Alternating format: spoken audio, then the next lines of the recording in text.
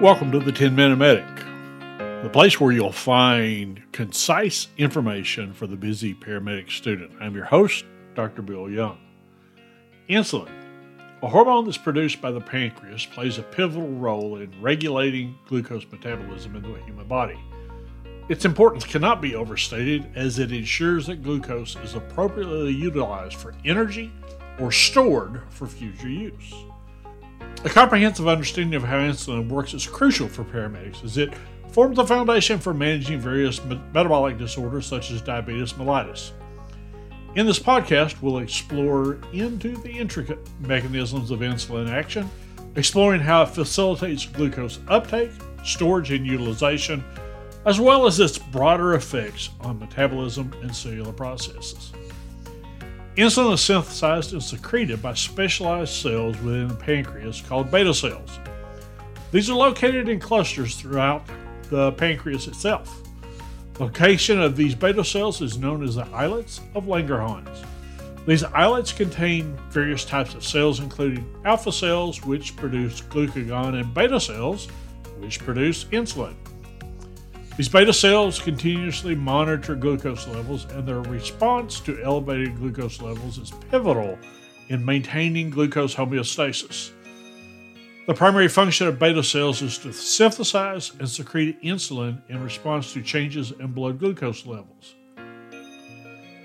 When blood glucose levels rise after a meal, beta cells release insulin into the bloodstream.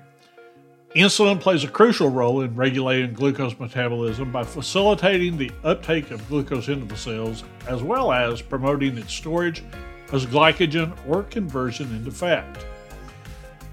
Beta cells possess glucose transporters, primarily GLUT2, that's GULT2, which allow them to sense changes in extracellular glucose concentration. When blood glucose levels rise, glucose enters the beta cells through these transporters.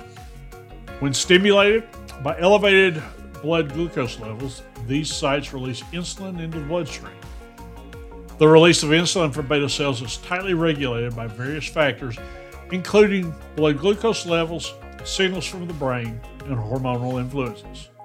For example, increased blood glucose levels rise after a meal, and they trigger the release of insulin, while low blood glucose levels can stimulate the release of another pancreatic hormone called glucagon from alpha cells. Once inside the beta cells, glucose undergoes glycolysis, or the breaking in of glucose to release energy, leading to an increase in intracellular ATP, also known as adenosine triphosphate levels. Keep in mind that ATP production produces the building blocks of energy for the body to utilize. Dysfunction or destruction of beta cells can lead to disorders like diabetes mellitus. In type 1 diabetes, the immune system mistakenly attacks and destroys beta cells, resulting in an absolute deficiency of insulin. In type 2 diabetes, beta cells may progressively become less responsive to high blood glucose levels, leading to relative insulin deficiency despite their continued presence. Under normal circumstances, the receptor through which the glucose molecule must pass is way too small to allow the molecule into the cell. Once the insulin is released into the bloodstream, it travels to various tissues and organs throughout the body where it exerts its effect by binding to insulin receptors on the surface of target cells. This binding of insulin to the receptors leads to a change in the size and shape of the receptor that will allow the glucose to enter the cell. Insulin effects are widespread and multifaceted as it acts on various target tissues, including the liver, skeletal muscles, and adipose or fat tissue. Here we'll explore how insulin influences glucose uptake, storage, and utilization in these tissues. The liver plays a central role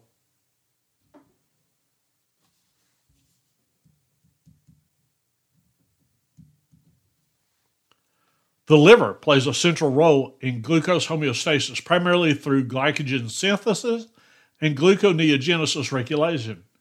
Gluconeogenesis refers to the process where glucose is extracted from the food that we eat. Insulin's actions in the liver are as follows. Insulin activates glycogen synthase, a very important enzyme responsible for converting glucose into glycogen. This process stores excess glucose as glycogen for future energy needs. Insulin inhibits gluconeogenesis, a process by which the liver produces glucose from non-carbohydrate sources such as amino acids and glycerol. Skeletal muscles are a major site of glucose uptake and utilization, especially during physical activity.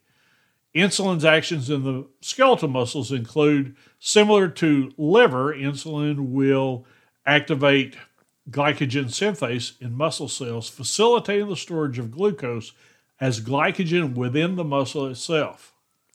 Keep in mind that this glycogen must be converted back to glucose before being able to be used. Glycogen cannot be used by the body for energy. Insulin stimulates protein production in muscle cells, contributing to muscle growth and repair. Adipose tissue, or commonly called fat, is another significant site of glucose uptake and storage. Within this adipose tissue, insulin promotes glucose uptake in adipocytes, or fat cells, by facilitating the translocation of GLUT4 to the cell membrane. GLUT4 is an insulin-regulated glucose transporter that is responsible for insulin-regulated glucose uptake into fat and muscle cells.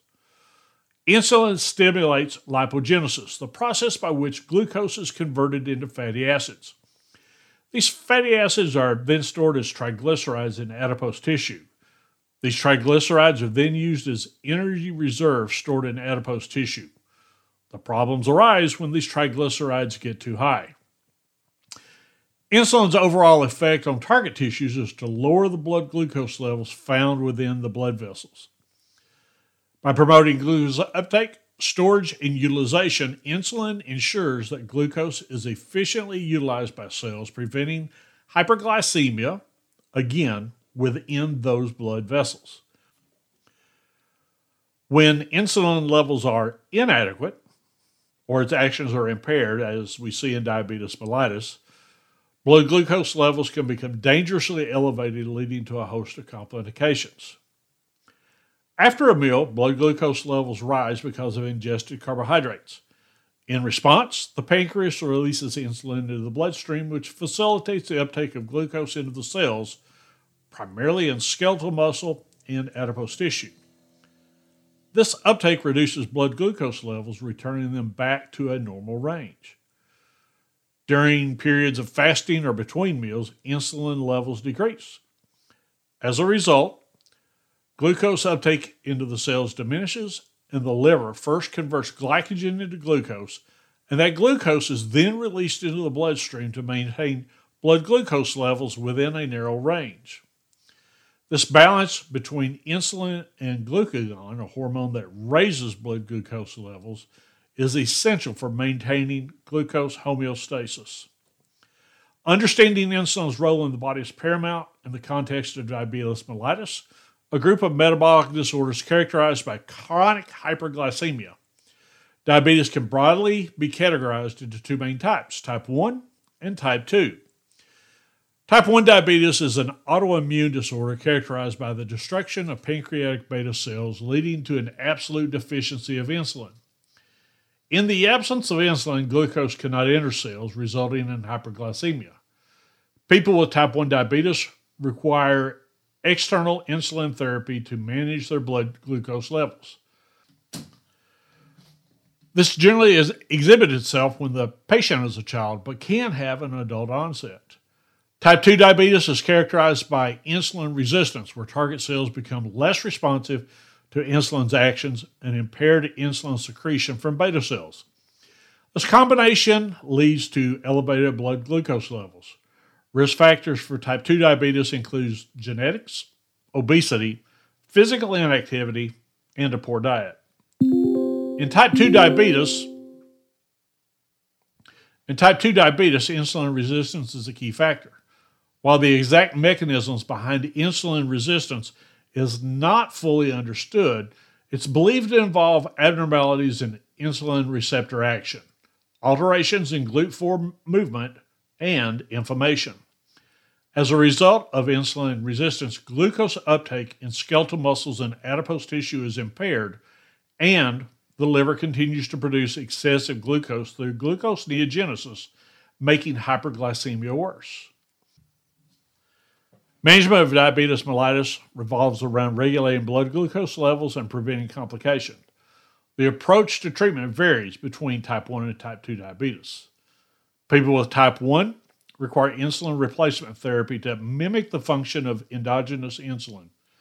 This therapy typically involves multiple daily injections or the use of an insulin pump, which delivers a continuous supply of insulin. The goal is to match insulin delivery with the individual's carbohydrate intake and physical activity. The management of type 2 diabetes is multifaceted and may include lifestyle modifications, oral medications, and insulin therapy depending on disease progression. Key components of type 2 diabetes management include encouraging patients to maintain a healthy diet, engage in regular physical activity, achieve and maintain a healthy weight, and manage stress, which can lower internal inflammation, thus improving insulin sensitivity and glycemic control. Various oral medications such as metformin, diabinase, and Avandia may be prescribed to improve insulin sensitivity, stimulate insulin secretion, or reduce glucose production by the liver. It's important to remember these medications are not oral forms of insulin.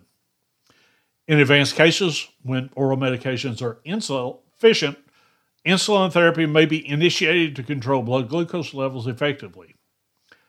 As we conclude, insulin is a remarkable hormone that controls glucose metabolism and plays a critical role in maintaining glucose homeostasis in the human body.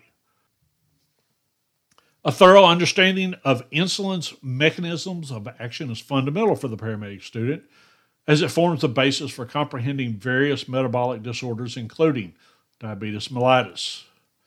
Insulin's actions in the liver, skeletal muscles, and adipose tissue promote glucose uptake, storage, and utilization, ultimately lowering blood glucose levels.